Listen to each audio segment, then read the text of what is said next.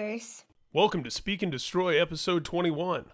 Speak and Destroy is a podcast about all things Metallica. I am your host, Ryan J. Downey. My guest this episode is Mike Portnoy, one of the most respected, distinguished, and diverse rock drummers. In 1985, Mike and two of his classmates at the Berklee College of Music formed the band that would become Dream Theater, one of the most celebrated and acclaimed progressive rock bands in history, earning a place on the heavier side of the genre's Mount Rushmore, alongside progressive giants like Rush in the eyes of many fans. A songwriter, producer, and organizationally minded musician with a vision for the big picture, Portnoy established himself as more than a drummer, while at the same time cementing a reputation as one of the best guys alive when it comes to his instrument, regularly topping readers' polls in Modern Drummer and Loudwire, and collecting awards at events like Metal Hammer's Golden Gods Awards. In addition to his work with Dream Theater from the band's formation till his departure 25 years later, Mike has recorded and or performed with Avenged Sevenfold, Twisted Sister, Adrenaline Mob, Fate's Warning, Overkill, and many others. He's currently a central core member of Metal Allegiance, alongside recent Speak and Destroy guests David Ellefson and Alex Skolnick, and can be seen on the road through most of this year with Sons of Apollo, another supergroup of sorts. Mike is also, of course, a Metallica fan. He's been an outspoken supporter and advocate of his drummer comrade Lars Ulrich in particular, regularly saluting his particular musical sensibilities, showmanship, and stage presence, and his behind-the-scenes acumen and creative engineering that has been so crucial in developing and maintaining this band that we all love, and the style and sound that has erupted around them for over 30 years. In 2002, Dream Theater surprised fans in Barcelona when they took the stage and ripped into the entire Master of Puppets album from start to finish, a trick they pulled again in Chicago and New York City, and a move that would help inspire Metallica to do the same thing with the same album just a few years later. Mike and I discussed that and many more Metallica-related topics in this episode. So here it is, my conversation with Mike Portnoy. This is Speak and Destroy.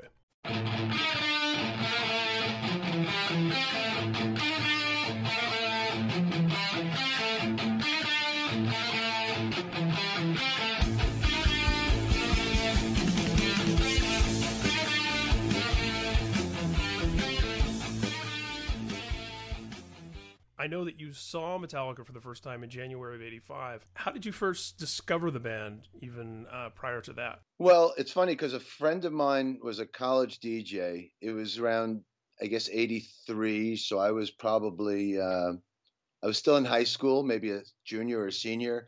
And a friend of mine was a college DJ, and he got sent Kill 'Em All right after it came out. And I guess he was just unprepared for it. He just, he didn't know how to handle it. So, one day we were looking through each other's record collections, and he was like, "Yo, have you heard this Metallica band?" And for some reason, I guess he lost his copy of Back in Black or something, or scratched or broke or whatever.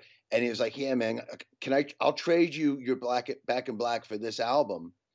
And well, I was like, I wanted to check it out. So he put it on, and I was like, what the fuck? I had never heard anything that tight and heavy and fast. I mean, at that point, the fastest stuff was, except like Fast as a Shark had come out, I think maybe the year before.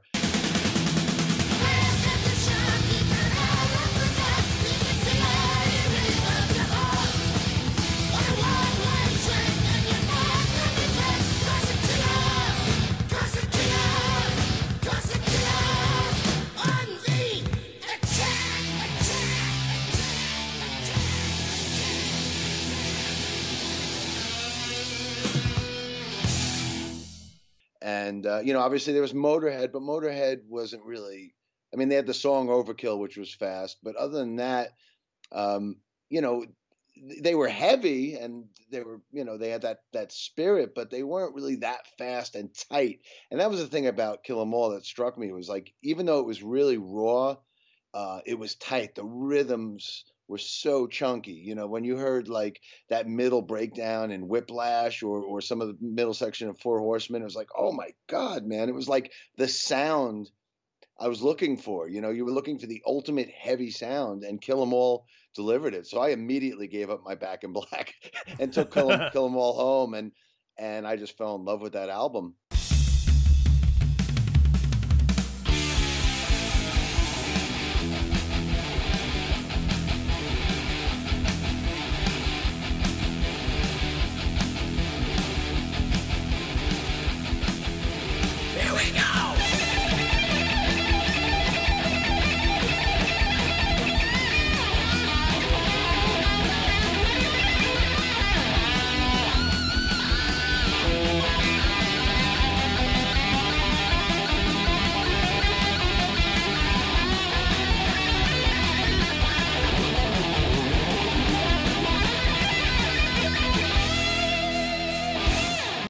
wasn't until I guess I never got a chance to see them live until they rolled through it right after Ride the Lightning came out. So they played January '85 at Lemoore, uh, and actually Wasp closed the show. I think they were flip flopping, but I think the Mm-hmm. night I went, Wasp closed and Armor Saint opened. And at that point, I had already gotten Ride the Lightning. In fact, it's funny. The very first place I ever drove to when I got my driver's license was to Slip Disc Records on Long Island, because the day I got my license was the day that Ride the Lightning came out. So the first place I drove was to Slip Disc, and I got Ride the Lightning, and I loved it just as much as Kill 'Em All, and couldn't wait to see them live. And finally got to see them live in January '85. You know, one of my favorite things, one of the most generous things from the Metallica side for us Metallica fans is the meticulous note taking and the historical archives that I think Lars really headed up. If you go to Metallica's website, you can not only find every show that they've ever played Right. since their first show, which was 36 years ago this month, but you can, the set list, I the rest love of the that. bill. I Yeah. I love that. So I yeah. think that's one of the reasons I can relate so much to Lars, and I Mm-hmm. always tried to carry that into everything I did. That meticulous detail with dates and set lists, and man, I mean, like these, the deluxe box sets that came out this last year or so. I mean, it's the ultimate fan collection, and I love that Lars and James too have that deep level of fandom, nuances, and all the dates, and the demos and the details. I love that stuff. Absolutely, and yeah, it's funny. I'm looking at January 25th, 1985, Lemoore, Brooklyn. There it is. Yeah, Ride the I was Lightning there. Tour, Wasp, Armored Saint, and then and it's even got their set list, which of course at the time was really just the first two records. Yeah, and it was pretty static. I think they were pretty much playing the same set list most of those shows, I think. But yeah, it was the first two albums, and it was amazing. Um, I remember everybody just not being into Wasp. I think Metallica had come around and they pretty much took over the scene. Because I remember like around '83, '84. I was still listening to Twisted Sister and Rat and Motley Crue and all that shit. But I was looking for something heavier, and I was listening to Priest and Maiden. But once Metallica came around, it's like that was it. I didn't want to listen to Priest anymore. I didn't want to listen to Maiden anymore. Uh, Everybody's taste just completely shifted at that point. And suddenly, Twisted Sister and Dio and Priest, Priest doing Defenders of the Faith, it just didn't cut it. Once you heard Kill 'Em All, it ruined everything else that was out there. So seeing them with Wasp closing, I think just people didn't care anymore. They were ready to move on to the Metallica train and move straight ahead into the thrash movement. I think that's a really important thing that you just pointed out that actually hasn't been discussed enough on this podcast before, which is that certainly right back to that story about Back in Black. Of course, you're not taking anything away from Back in Black and its significance and its importance and how cool it is, but those who weren't there at the time need to kind of understand Right, the totally. context that we were experiencing kind of this new thrash movement at the time, because I often tell people the first concert that I ever went to that my mom didn't take me to was Dio, Megadeth, and Savatage. And a lot of times people hear that and they go, oh, wow, Dio was your first concert. And we're like, hey, look, I love Dio. I'm a massive fan. I would say that I even like Dio Sabbath as much as Ozzy Sabbath, in some ways more. But with that being said, at the time in 1988, I didn't give a shit about Dio. Right, I wasn't there for totally. Dio. I went to see Megadeth, and I got there and found out Savatage canceled that night, and I was like, cool, Megadeth's playing sooner, And my first Metallica show was the Monsters of Rock tour, and I've said this on the podcast before. While I would certainly love to see the Scorpions now, or maybe even that classic lineup of Dokken or Van Hagar. At the time, my buddy and I went in Metallica No, shirts. We stood we were with our done. yeah, we stood with our middle fingers during all of Kingdom Come, Yeah. watched Metallica, and we left.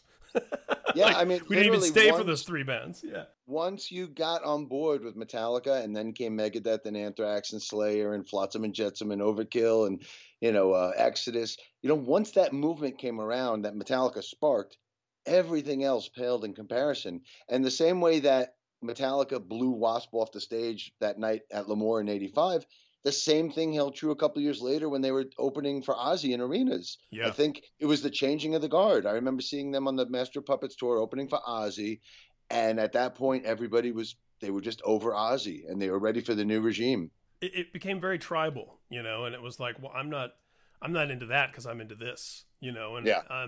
certainly as more and more subgenres have developed and extreme music and elsewhere since, and of course as you get older and everything, it's all that much more fun to be a Right. consumer, so to speak, of everything and immerse yourself in all this different great music. But Yeah, it's but for a different now time, than it was then. yeah, at the time it was like you were definitely like, this is my thing. It belongs to us. This is our Totally. group. This is what we're into.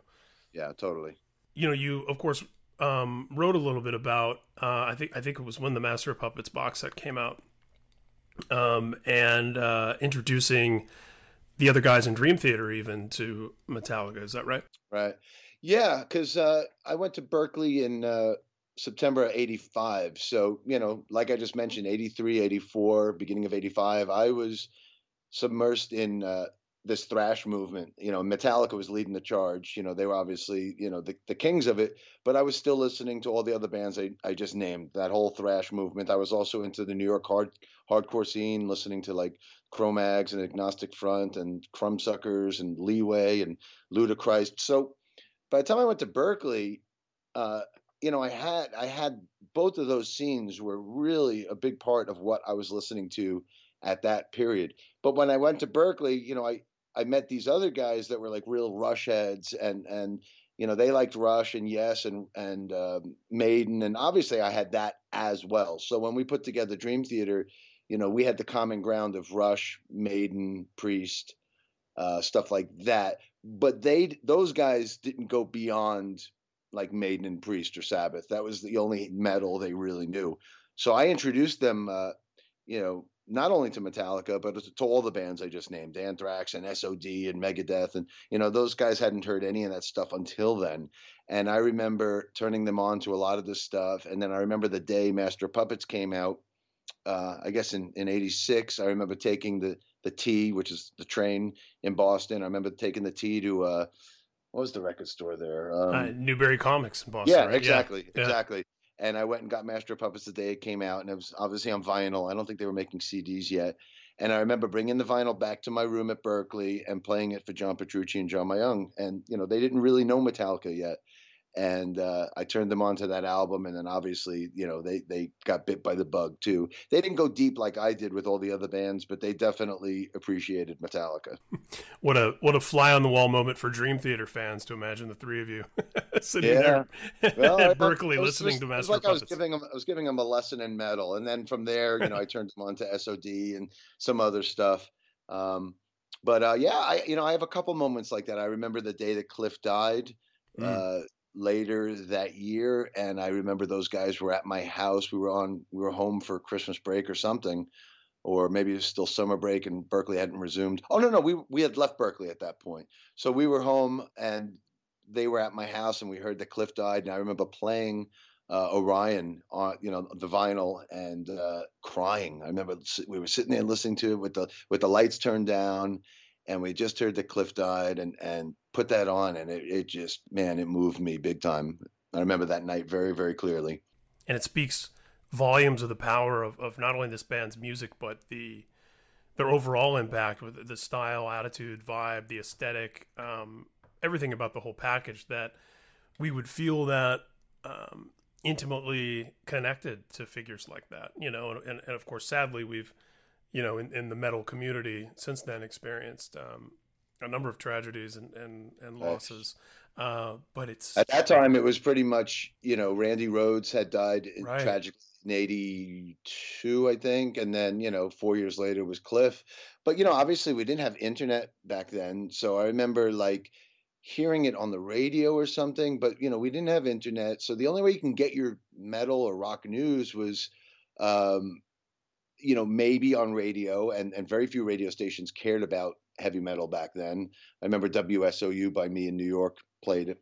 But and then you basically had to wait till the magazines came out. I mean, Kerrang was weekly, so pretty much I was buying Kerrang every week because that was the only way to get weekly news. You know, Hmm. magazines like Circus or Hit Parade, or they were starting to dabble in bands like Metallica, but even that was every month, and usually the news was old by the time you got it. So it was a weird time. Like that's why I think there was such a great underground scene in the mid 80s, is because we didn't have the internet. And I remember tape trading with people, and that's how I got to know like Barney from Napalm Death, or the guys from Watchtower. It was because we were sending tapes to each other back then. Yeah. And that was a big part of how Metallica broke, and Exodus and all those early bands. That we didn't have the internet back then. So yeah, so when news of Cliff dying came, it was we didn't know much.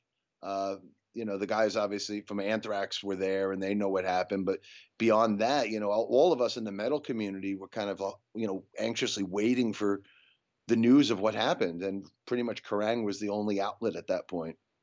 Yeah, and like you said, the only outlet that was going to be timely and that would also have the consideration and care to cover it as more than just a couple of Right. sentences. Yeah, totally. Yeah, it's interesting what you're saying about the tape trading movement, which of course was so important to Metallica and the thrash scene in general, and how that even continued in the late '80s and early '90s. One of my oldest and very good friend Dwid from the band Integrity, we met after he sent me Integrity's demo in response to a classified ad I'd put in MRR Mm. fanzine.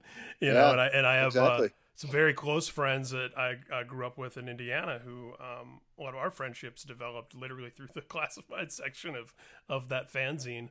Yep. And yeah, there was something to be said for really having to seek out the other members of your tribe and to share information with one another and trade these stories and secrets and Yeah, I mean, luckily, I grew up in on Long Island, New York. So we had Lemoore, Brooklyn, and we had Sundance on Long Island, which is so all the metal bands came through there. And I saw everybody from Exodus to Testament to Overkill. They all went through all those clubs back in 84, 85, 86. And that's how we found our tribe. We luckily had this common ground of Lemoore or Sundance, where we would go every weekend and hang out with all the other metalheads and all the thrash guys. And so even though we didn't have the internet, we did have Lemoore and Sundance on, every weekend, and that was a big part of the scene as well. Was there a sense as you were getting into that scene? Was there ever any kind of because of course we think a lot about Bay Area thrash and of course Slayer, Megadeth, and Metallica all having a tie to L.A. But Right. then of course being the whole Bay Area scene and all that. Then we think about Anthrax in New York, and of course real fans know about Overkill and some of these other bands. But was there ever a sense that there was any kind of distance or differentiation between the East Coast and the West Coast, and at that time in that scene, were there stylistic differences and There were definitely two different scenes. I think the New York scene was more rooted in hardcore, like I mentioned earlier. So bands like Cro-Mags and Leeway and Ludacris and Crumbsuckers, Agnostic Front, they were all coming out of New York. And I think that's how Anthrax ended up doing SOD, was a result of that influence on them. And then of course Overkill was like the house band at Lemoore. So I mean, I remember seeing Anthrax and Overkill at Lemoore all the time. It wasn't like they would just roll through every 6 to 8 months like Megadeth or the bands from the West Coast would. There was a kind of a New York scene, and these bands were playing Lemoore all the time. Even my wife Marlene, she was in a band called Mean Streak. They were like an all-girl thrash band at the time, and I remember seeing them open for Overkill and Anthrax and Motorhead and all those bands. But it was definitely a scene. So all those bands I just listed were kind of the New York scene. And mm-hmm. it's weird. I was a huge part of that scene just as a fan and hanging around. But here I was like in this prog metal band. I Yeah, still loved I yeah. still loved progressive music, and that influence and everything I was doing with Dream Theater was also important to me. But I was always this thrash metal, New York hardcore fan that was part of that scene. And going to Lemoore or Sundance every weekend, those were my people. I wasn't hanging out with the guys in Dream Theater on the weekends. I was really hanging out with all these other guys that were part of these scenes. You make such a great point about the hardcore influence and hardcore in itself being a subgenre where for a lot of punk people it was too metal, And then, Right. thrash metal for a lot of traditional metal people, it was too street, which was where the hardcore influence was coming. Well, there was a point where when SOD came out, and I think they were trying to merge it, and Scotty Ian still had long hair, and I know he would like go hang out at CBGBs and get into fights with the skinheads. So like, I was part of the long haired scene, but I had a lot of friends that were skinheads and going to CBGBs, and there was kind of this line in the sand that we were trying to make go away, and I think it did in a certain respect, but it was a little harder. I think everybody really held their ground in the worlds that they were a part of.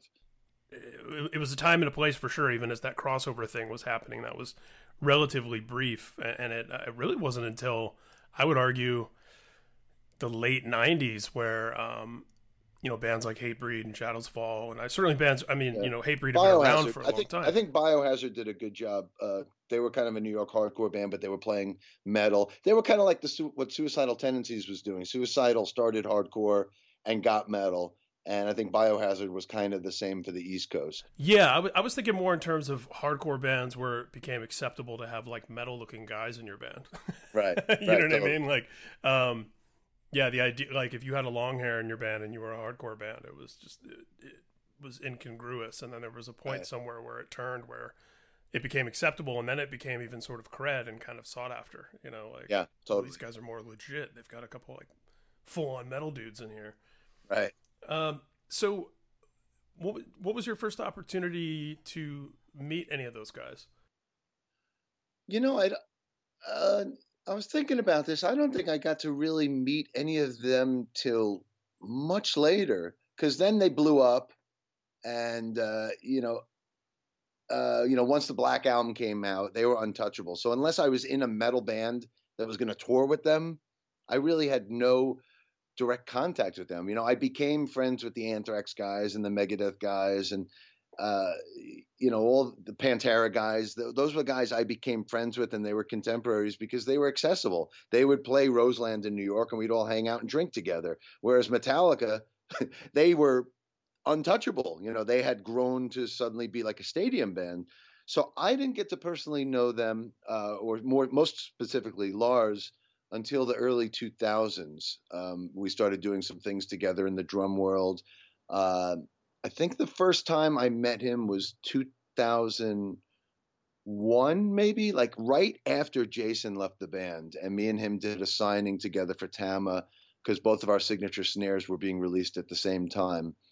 So there was a huge period between And Justice for All and the Black Album and the two Load albums that I still didn't really know them. I was just a fan. I was kind of an outsider in this prog band, and during that period, I still loved them on And Justice for All. I remember when the one video came out, it was such a big deal because they hadn't made any videos yet. Mm-hmm. I think a lot of people today don't realize that, or don't realize that they went their three massive first albums. They never did a video for any of those songs. Nope. So they were they were nowhere to be found on Headbangers Ball. And even when they did finally make a video, it was still in a way that was disruptive and contrarian, because they said, well, if we're going to make a video, not only is it going to be, the darkest and most sort of psychologically fucked up thing we can imagine, it's going to have dialogue cut in, right.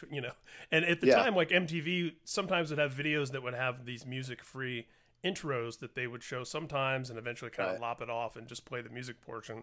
And Metallica kind of forced the issue by interspersing all these like full sound that clips. Was like the Thriller of metal, the way that Thriller started with this whole movie, and then and that was the way it was. One was like this 8-minute video with all this movie footage intercut and dialogue, and but everybody conformed to them, because at that point they were already huge and they had never made a video, and then that opened up the whole video world for them and just took them to the next level and set them up for the Black Album. I need help. I'm in terrible trouble and I need help. Don't you remember when you were little? How you and Bill Harper used to string a wire between the two houses so you could telegraph to each other? Still remember the Morse code? Darkness imprisoning me. All that I see, absolute horror. I cannot live, I cannot die. Trapped in myself, body my only fear. It's Morse code. For what? SOS. Help. Yeah, and it's, I mean, when you talk about the mainstream coming to you versus you going to the mainstream, there are few greater examples than that particular moment in their career. As you just described it, it was, by the time they made a video, it wasn't, oh, we're making a video in hopes that MTV will play it. We're making a video knowing that MTV has to play it. Exactly. And they were the only band that hadn't made a video. Megadeth had 3 or 4 videos, and Anthrax had Madhouse, and everybody had made videos except for the biggest band of the movement. But I wanted to get into, one thing that comes up on the podcast a lot, of course, is there are different fans, and I would use air quotes in some cases, I suppose, the kind of, Metallica is a band where people drop off at different points. Even if they ultimately come back and they say, well, this album brought me back, or this era brought me back. And it seems like just about everyone I've had on, and, the organic friend conversations that I've had for so many years now that eventually inspired this podcast and found a home here. I know for some guys I grew up with, even And Justice for All was that moment where it was like, oh, well, the album's not very fast, or, there were, I remember a couple guys at my metal lunch table saying that Dyer's Eve was the only good song. And, I love the record, and I've continued to love it. And then, of course, the Black Album is often controversial. Right. I personally, as a fan, don't find that there's anything that's outright indefensible. There's certainly a couple of records that I don't listen to. I have a definite specific drop off and drop back in point. I Go mean, for it. I do. Hear it. Yeah. Yeah, I do. I mean, I always stuck by them. I always kind of casually listened to them, but they lost me in the 90s, to be honest. I loved And Justice for All because it was so progressive. There was so many time signatures, and the songs were long, so I absolutely loved that album. And before Pro Tools, so that means somebody not only did they make their way through all those performances, but also somebody really had to sit there with like the straight razor and cut that tape or whatever, Wow, they actually played it. They were a great fucking live band, and they were tuned in, and they were up and rocking it. But I loved And Justice for All because I was in a prog band myself, and that to me was their prog metal album, their most prog metal album. But then the Black Album came out, and I remembered hating it. I really did. It was so polished and so straight ahead, and I really didn't like it when it came out.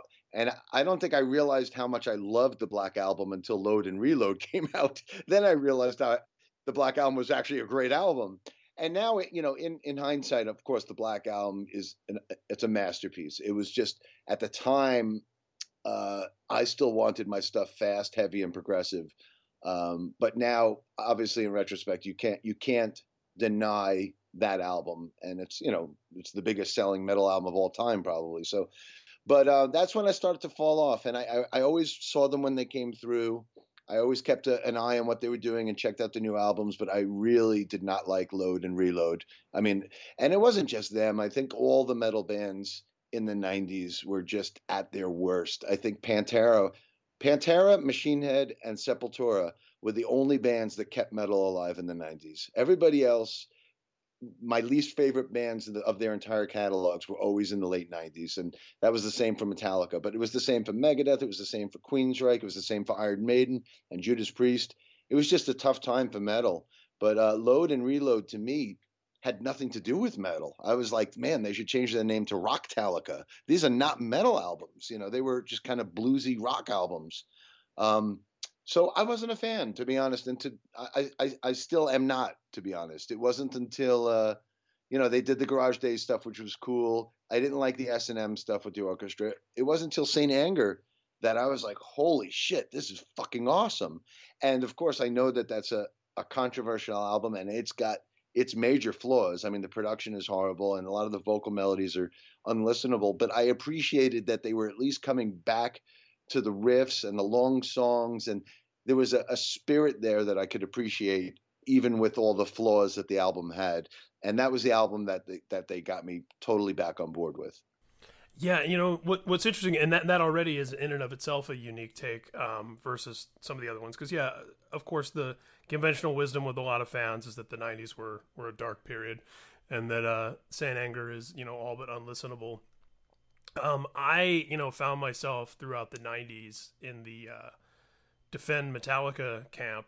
And I'll tell you, Load definitely took a while for me to get into. I remember being really turned off by the first track, Ain't My Bitch, and really not going back to the record for like a few months. And then a couple of the singles sort of drew me back in, and then I came around to it. And, once certain shocks of, here's a record called Load with, some fine art, fancy. Yeah, and they cut their hair and they were wearing makeup. All of that stuff, right? I was always kind of two minds about it. Like, I understood the rejection of that by certain elements of the metal community. And you and I both know, and I don't want to waste time on the podcast going down the rabbit hole of the most extreme, no pun intended, end of the critical end of metal fandom. That's like any other fandom, comic book, movies, sports, whatever. But I mean, like, the legitimate gripes of some Metallica fans who felt that they had been somehow burned by their favorite band. I understood that, but by the same turn, I also understood that myself as a music fan, that I was into all sorts of things. Lars was really into Oasis in the 90s. So was I. Right. That's still one of my favorite bands. It's weird because I agree with that philosophy, and I'm definitely that type of person. I love, I love Oasis too. I love Jellyfish. I love all kinds of stuff. It doesn't have to be heavy.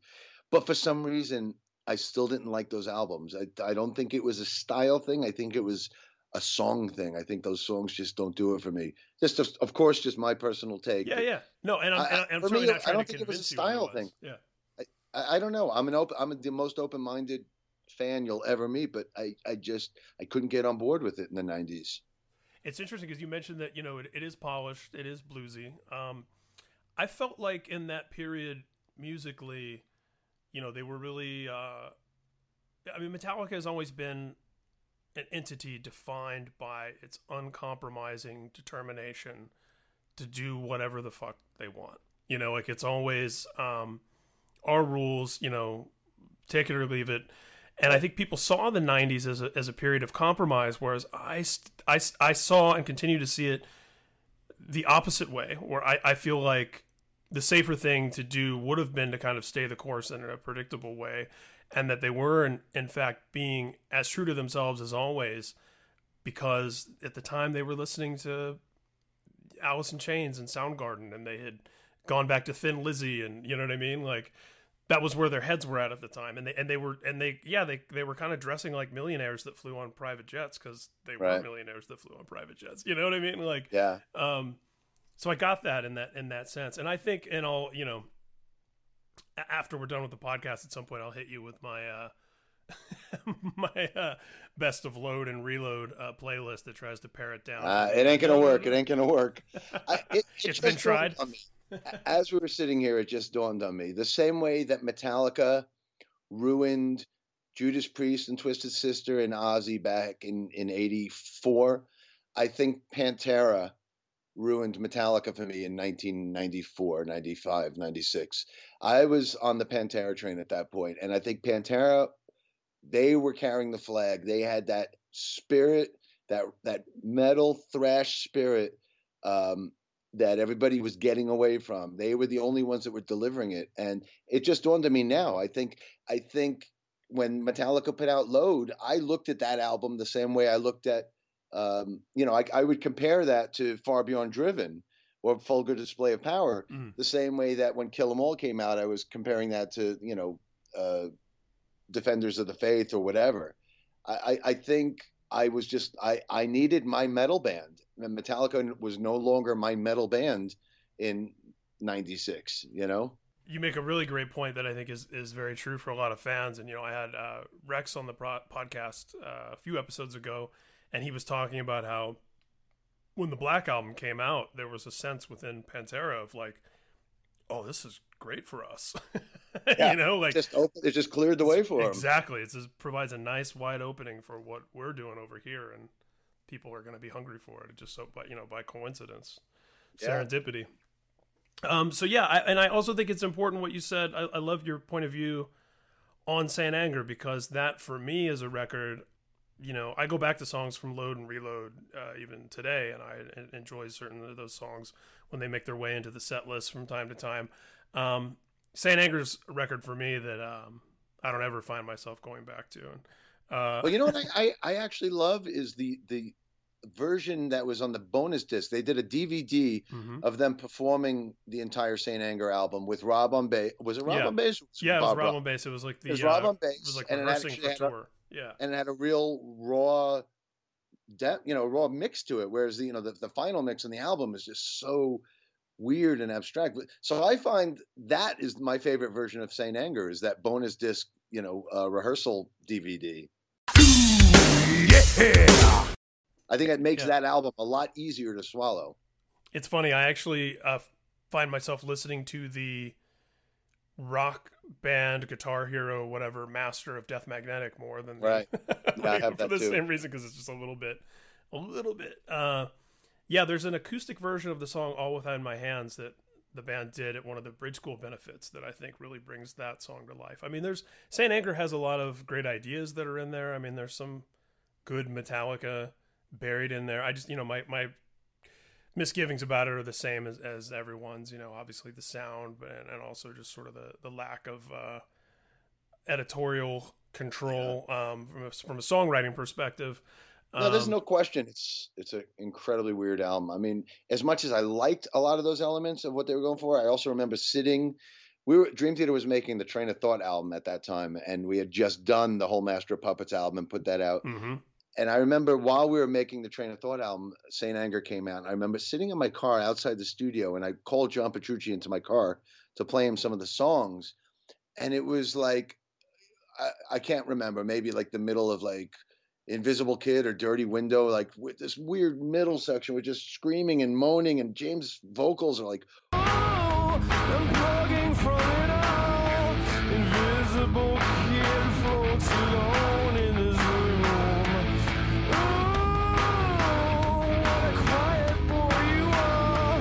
He looks so calm, floating round and around in himself.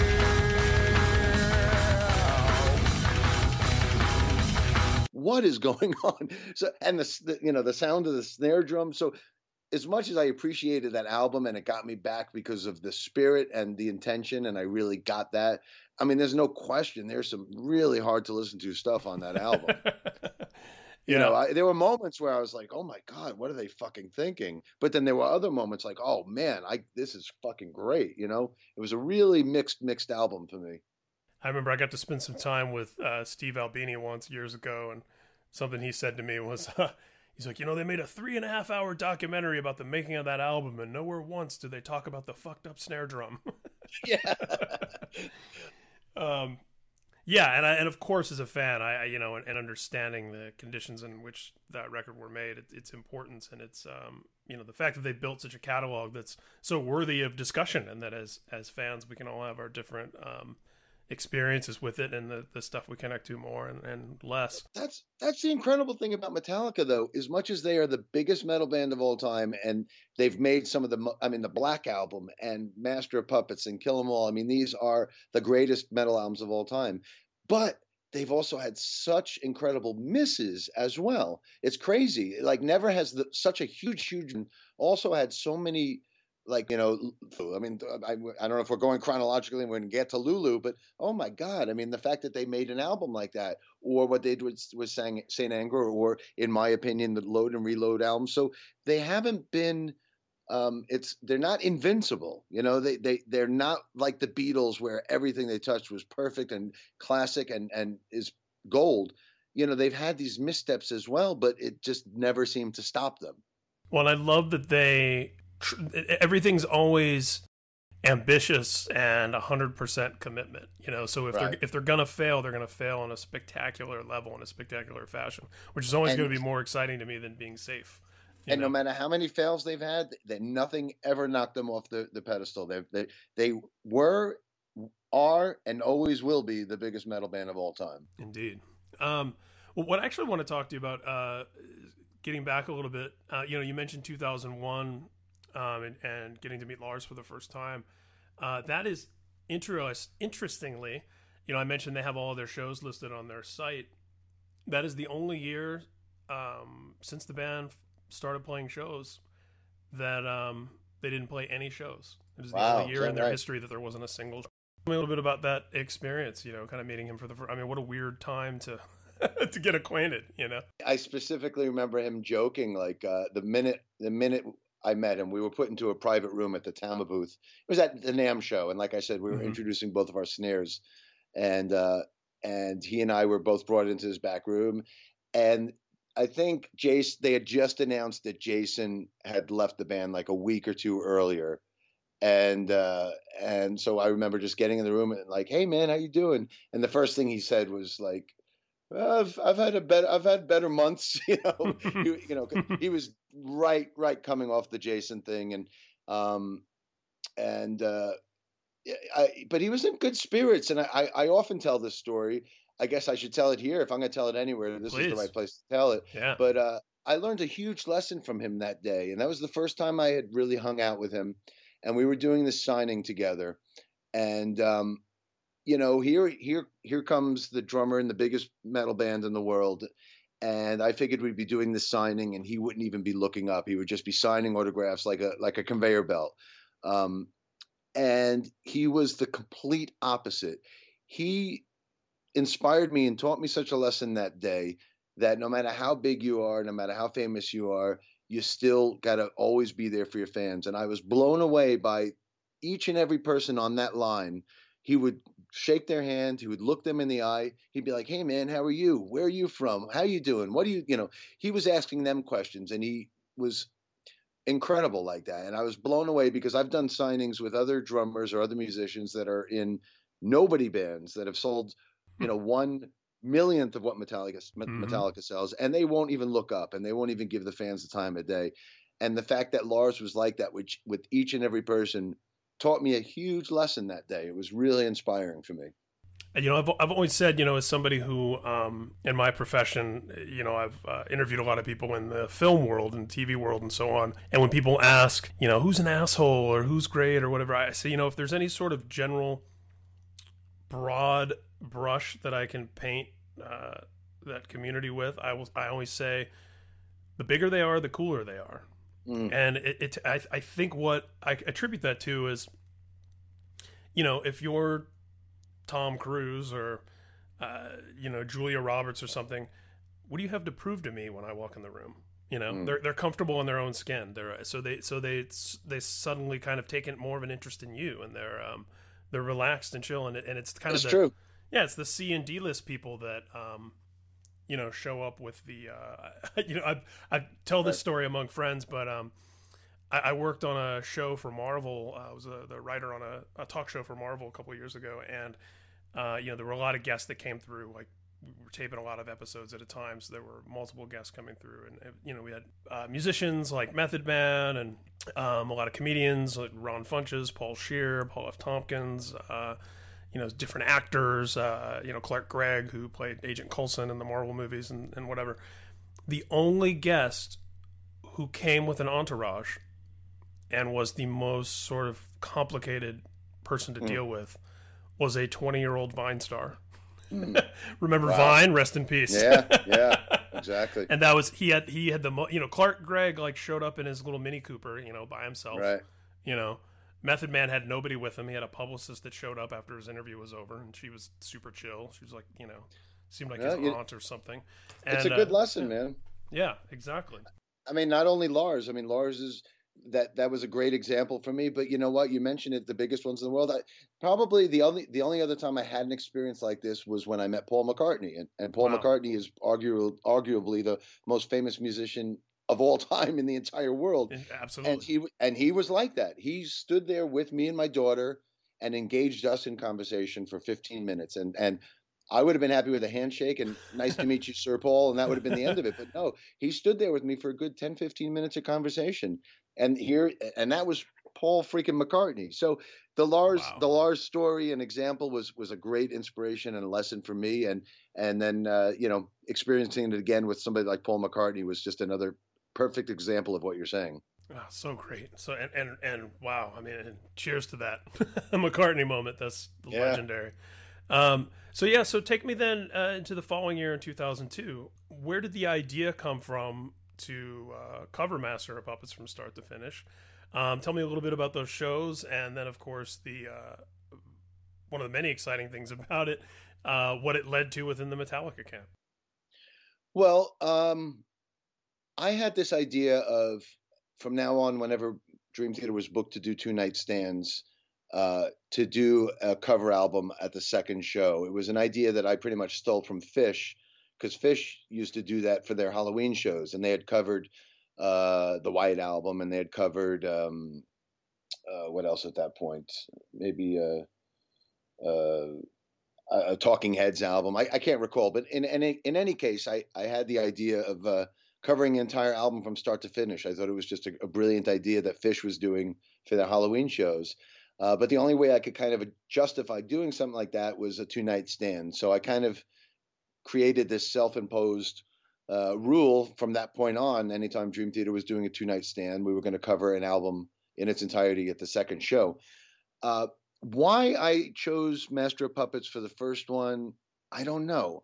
It just felt like a right album to pay tribute to. I think everybody would have expected us to do a Rush album, or maybe a Queensryche or an Iron Maiden album. Right, something like right on the nose. but Yeah. Metallica was, and they were also in a real down period. You know, this was February 2002, and like you said, you know, they weren't on tour. They weren't, you know, they in my eyes were coming off the Load and Reload albums, which I didn't really like anymore, and I kind of wanted to just bring attention to how fucking great that album is, Master of Puppets, and it just seemed like around 2002 they weren't getting that kind of respect, or at least within the prog community that I was a part of. So it just felt like a really cool left turn for a progressive metal band to tackle, and it felt like the right time, like give them their due and the respect that they deserve, and you know, pay tribute to it. At that point, I guess it was you know, maybe 15 years old. Anyway, nobody knew at that second show in Barcelona that we were going to do a covers album, because I had made that decision, but up until that point, nobody knew that was the plan. So we just came out the second set of the second show and played Battery, and I think most people probably thought that was just going to be a one-off cover.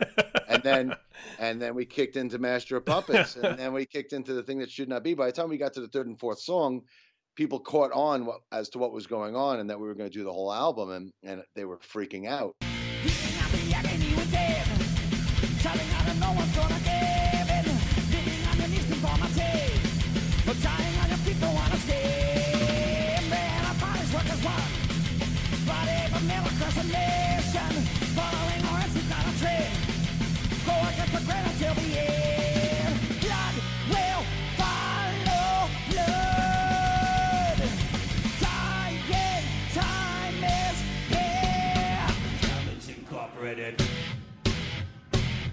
And the word got out the next day that we had done it. So suddenly now everybody started looking at our tour dates to see when the next 2-night stand was going to be.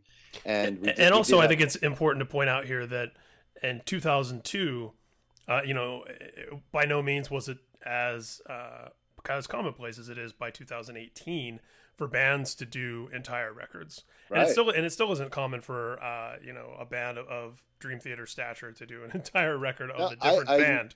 I knew of no other bands other than Phish, and you know, I specifically got the idea from Phish, but as far as I knew, they were the only other band that had done that at that point. Even bands weren't even doing their own albums, right, much less covers. And it's funny because Lars told me the next year or whenever, they ended up doing all of Master of Puppets in its entirety, I think the following year. And he admitted to me that it was us doing it that sparked the idea in his head, which was, you know, pretty amazing. But yeah, so, you know, the next day after this Barcelona show, you know, word got out, and a few days later I got a phone call from Lars, and he left a voicemail on my machine, just, you know, blown away that we had done it, and that just the whole idea and the concept. And he was just really appreciative of the, you know, the respect that we were showing and the tribute we were paying. And, you know, from that point on, he and I stayed in touch through the years on and off, and crossed paths a lot. You know, we became friends. But at that early point, it was pretty amazing to get that phone call and, acknowledgement from him. It was really cool. Of course. And I also think about, as a fan of both of you, when you were sitting on that metal show a few years ago and Lars was the guest, and there was great little moment where, you're playing out to break and you're just riffing, just being Mike Portnoy on the drums. And Lars is just like, the look on his face, like he's just so much respect and admiration for your playing. And then cool. As it cuts to commercial, you hear him say in the background, "I quit." Yeah. I'll tell you what, he's such a fucking gracious guy. And, I'll give you another Lars story. I mean, please. I can't tell you how much respect I have for the guy. Forget about drumming, because that's a whole other conversation. I have his back with that all the time. But I'm just going to talk about the gracious person he is. And yes, because you've spoken about his drumming in the press before, and you've also talked about sort of, and this is something I always would talk about with friends as a fan. The massive significance of the guy to the band in general, and that entire movement that spawned around the band and so many other bands as a result. Down, and people go, okay, well, yeah, I know he does some business, and it's not even just business. It's arranging, it's imagery, everything. It's tour packages, it's set lists, absolutely. It's fan clubs. Look at those 30th anniversary shows, those 4 nights where they didn't repeat a single song other than the encore. I mean, the work and time that went into that. I give him all credit for that, but I really, you know that a lot of that stuff is stemming from Lars. He's just always doing, and nobody worked harder than him because he was the only guy who never got up. Yeah, I get it, because that was the way I always was with Dream Theater. I was always that guy. Well, that's where I was going to, is that you're very much that same type of persona in many of the projects that you've, this kind of almost drummer frontman, A lot of that's from Lars. But the story I wanted to tell, just to once again point out how gracious he is. Yes, let's do gracious, Lars. I took my kids to see Metallica for the first time on the Death Magnetic tour. So it was around 2009. So my kids are around 10 years old or whatever. And Max, my son, was just starting to play drums, and he really loved the Death Magnetic album. And he was just really learning about Metallica for the first time, and was really excited to go see his first Metallica show. And as a great example, Lars set me up with tickets for me and my family, and Chris Jericho joined us as well. So it was me, Chris, and my kids. And Lars, knowing that it was my kids' first Metallica show, as soon as the show began, he obviously knew where our seats were, because he sent his assistant up to our seats to grab us and bring us down to the stage so Max could watch the show from behind the drums. Oh, wow. And we watched the whole show from right down on the stage. They were in the round. And the fact that he went out of his way and sent his assistant up specifically to our seats so Max could come down and see his first Metallica show like that. I mean, come on. Is that the fucking coolest guy ever? It reminds me of I saw a compilation somebody put up on YouTube. There was this kid, I think in Europe somewhere, a young kid, probably about the age your son was at that time, who always found his way right against kind of the little barricade where the band would be coming in and out of, like down the hallway towards the stage and those amphitheaters and arenas. And the kid had done it enough times that James started to recognize him. And there's this compilation that like the kid's dad had filmed of every time James kind of acknowledges him, either with just something as simple as a look or, stops and says something to him. And yeah, I mean, to be able to do that in a sea of, because yeah, on the one hand, people listening to this might think, well, it's Mike Portnoy, the guy's a legend in his own right and this and that. But also think about, how many peers and contemporaries and important people, quote unquote, are at any given Metallica show. Of course. Every single show is filled with actually, when I went down there, watching the show with us was the guy that played Saeed on Lost. I guess he was friends with Kirk because they lived in Hawaii together. And it was right when Lost was still on the air and still huge and everything. So yeah, the point is, every Metallica show is filled with stars and VIPs and other musicians and actors. Everybody loves Metallica. Yeah, I've seen Bradley Cooper at 2 different Metallica shows in my life. There you go. And he knows every song, plays air guitar, sings along. And actually, the funny thing is I the second time I saw him at a Metallica show, he had Lady Gaga with him. And this was, quite a long time before the Grammy show. And then I ended up seeing in an interview with Lars where he explained that he had actually met Lady Gaga through Bradley Cooper after one of their shows in LA. I was like, oh. Wow, that's great. I sort of saw that. Yeah. From afar. Well, dude, this is this has been awesome, and like I said, I knew you were a wish list person as soon as I kind of came up with this idea, because I know that you're not only a fan, but someone that had a lot of unique and significant and passionate things to say about them in general. Yeah, thank you. It's my pleasure. Yeah. So let's talk about you while I've got you before we wrap up here. I want to talk about Metallica. Come on, I don't want to talk about me. What? We'll just real quick. What do you? What's coming up next for you? What do your next couple months look like? I'm pretty much devoted to Sons of Apollo for this whole year. We put out our debut album back in October, and started touring last month, and basically resume in a few weeks, and it's going to take us out till the end of October. We have the whole calendar filled from now till the end of October. At that point, Jeff has to go back out to do TSO, so we'll take a break for the holidays. But that's pretty much my focus all year long. We're doing South America, we're doing North America, we're doing Europe, we're doing Japan. Still a lot more dates still to come. So that's the focus for now. Also, as you know, the next Metal Allegiance album is coming out later in the year. So I think we're going to do a couple of festivals in Europe. We're trying to squeeze them in, but the scheduling is always tough. It's got to be insane. I can only imagine. We actually had a lot of shows scheduled for this summer, and then Testament ended up extending the tour with Slayer in the States. So it kind of took a lot of stuff off the calendar for Metal Allegiance because, we want to do it with Alex. But in any case, we're going to get in a couple shows this summer, and that album will be out later in the year. And it's a great album, great band. I mean, that's my metal outlet. Here I am talking about metal and all the metal bands that I love and hang out with, but Metal Allegiance is kind of my outlet for the metal side of what I do. And I always love doing those shows with that band, and making these two albums has been awesome. Well, and I can say, I co-manage the band Killer Be Killed, and I can say the amount of scheduling effort that it's taken to get one record and one 2-week tour of Australia and over however many years, I can't imagine. I can't wrap my head around how Metal Allegiance has accomplished as much as it has. It's really hard. I mean, because obviously the core four, Dave's always with Megadeth, Alex is always with Testament. I'm with the 87 different bands I'm with, so it's very complicated. It's hard, and you'd think that doing festivals would be a great solution, because you could do these festivals with all these bands on board, but it's very, very complicated. But we're doing our best, and in any case, we have a great album that's on its way, and I can't wait for people to hear it.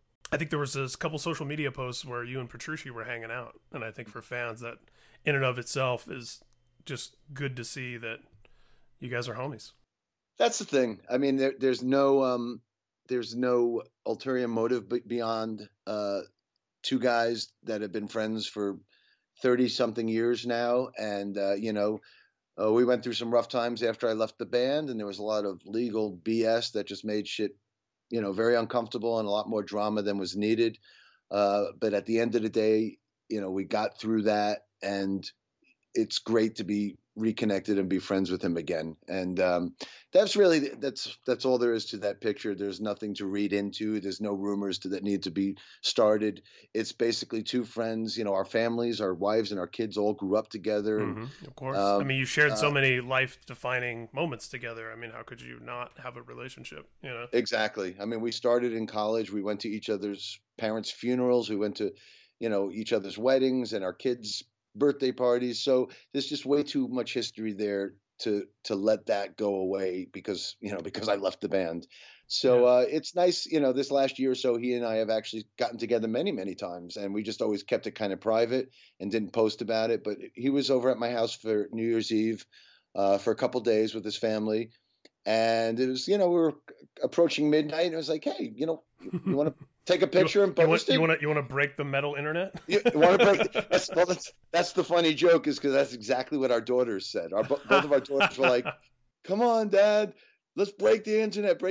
And sure enough, like that was the headline the next day. You know, Mike Portnoy breaks the internet with photo with John Petrucci. But it's funny because that was the exact term that our daughters were using. And I didn't even realize that was the headline until you just said that. So that's hilarious. It was very funny. I guess that makes me a millennial.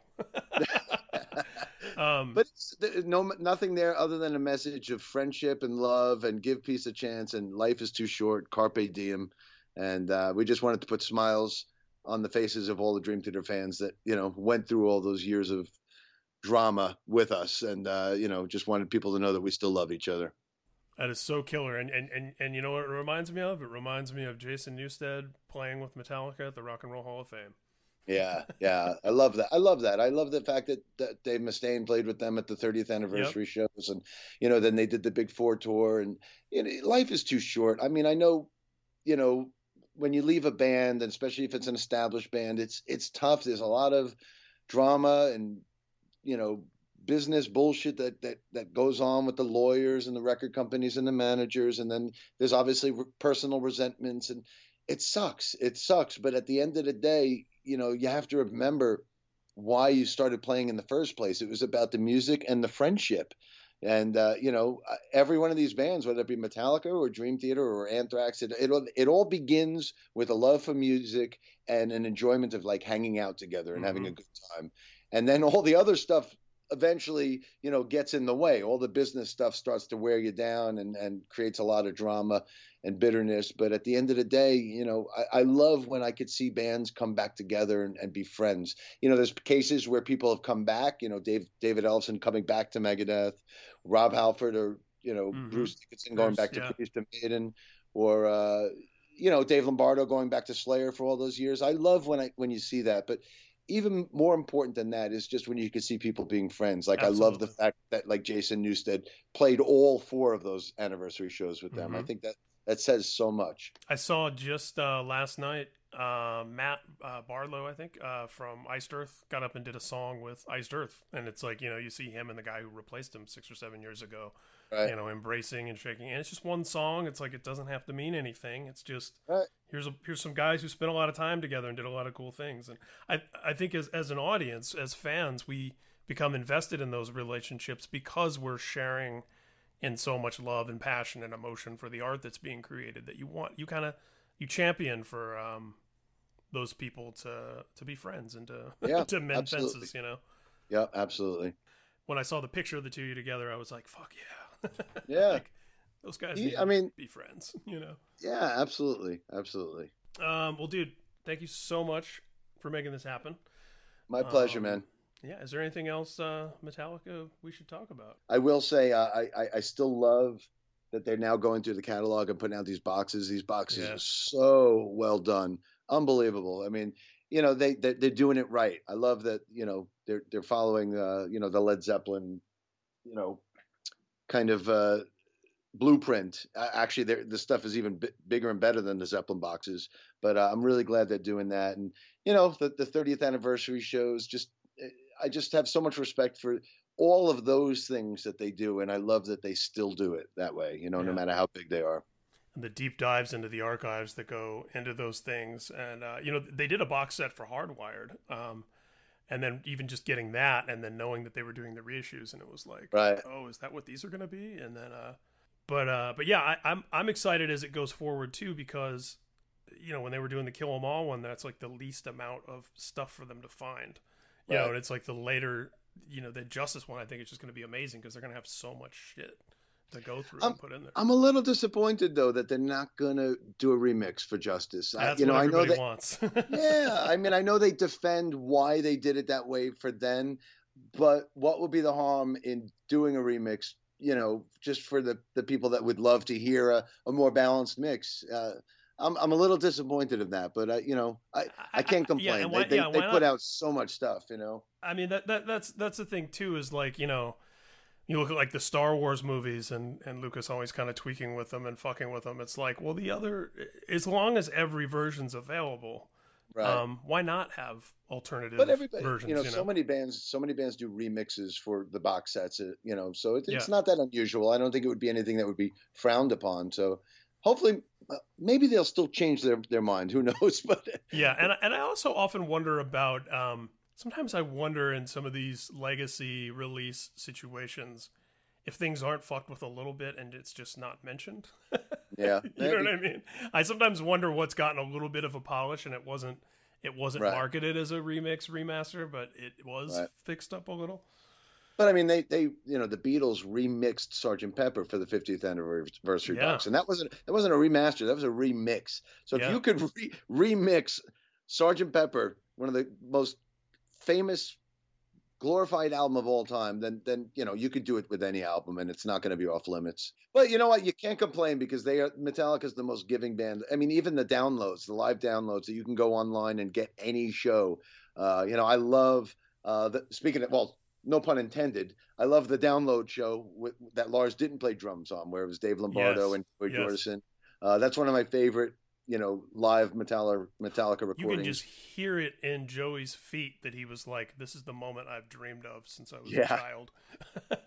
Just the But I love determination that- and dedication. I love that they make all that available. Oh, That's incredible. That's so And so they've been awesome. and they've been so forward thinking and so ahead with the internet, which is of course the ultimate irony to people that don't really pay attention. Is that they've always from the moment there was a way to get anything out there, they started doing it. I mean, I remember buying shows from their website for $9.99 for a 2-hour set or whatever as MP3s, and way back, I want to say like 2005, 2006, definitely early days for that stuff.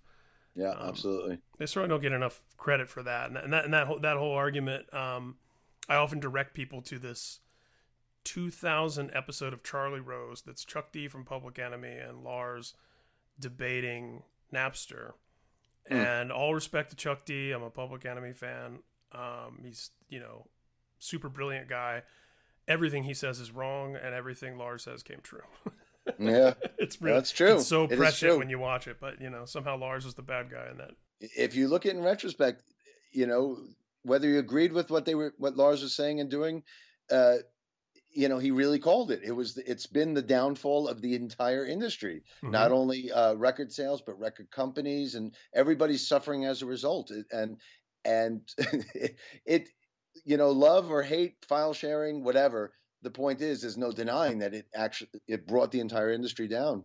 And And to the he people called it. who at the time even were saying, well, screw all the fat cats anyway, and the business has always been crooked and everything should be free. Lars points it out way back in 2000. No. There are still fat cats who are making money from all of this. Like, people are investing millions and millions, hundreds of millions of dollars into this, and you can rest assured they're all trying to figure out a way to make money Well, from look it. at Spotify. I mean, Yeah, Spotify. I look at Kim.com, Yeah. free music. That guy was, that guy was living in a compound based on free music. Where did that money come from? Very prescient. Well, sir, I'll let you get back to your evening. I appreciate you making this happen. Yeah, it's been my pleasure, man. Thank you. Yeah, likewise. And feel free to come back anytime you want to talk about Metallica. Awesome. Thank you, man. Keep up with all of Mike's activities at MikePortnoy.com and at Mike Portnoy on Twitter. And be sure to follow Speak and Destroy on Instagram, Twitter, and Facebook, too. Please, if you haven't already, head over to iTunes or wherever you consume podcasts and leave Speak and Destroy a 5-star rating and a nice little review, because those really, really help encourage more people to discover the podcast. Make sure to check out past episodes of Speak and Destroy, featuring great guests from bands like Avenged Sevenfold, Lamb of God, Megadeth, Pantera, Hailstorm, Judas Priest, Testament, Anti-Nowhere League, Diamond Head, and more. Speak and Destroy is part of the Pop Curse Podcast Network. Check out our sister show, No Prize from God, which features conversations with creative people about belief, unbelief, and everything between. Guests have included folks from Killswitch Engage, Satyricon, Integrity, Alter Bridge, Demon Hunter, Under Oath, and more.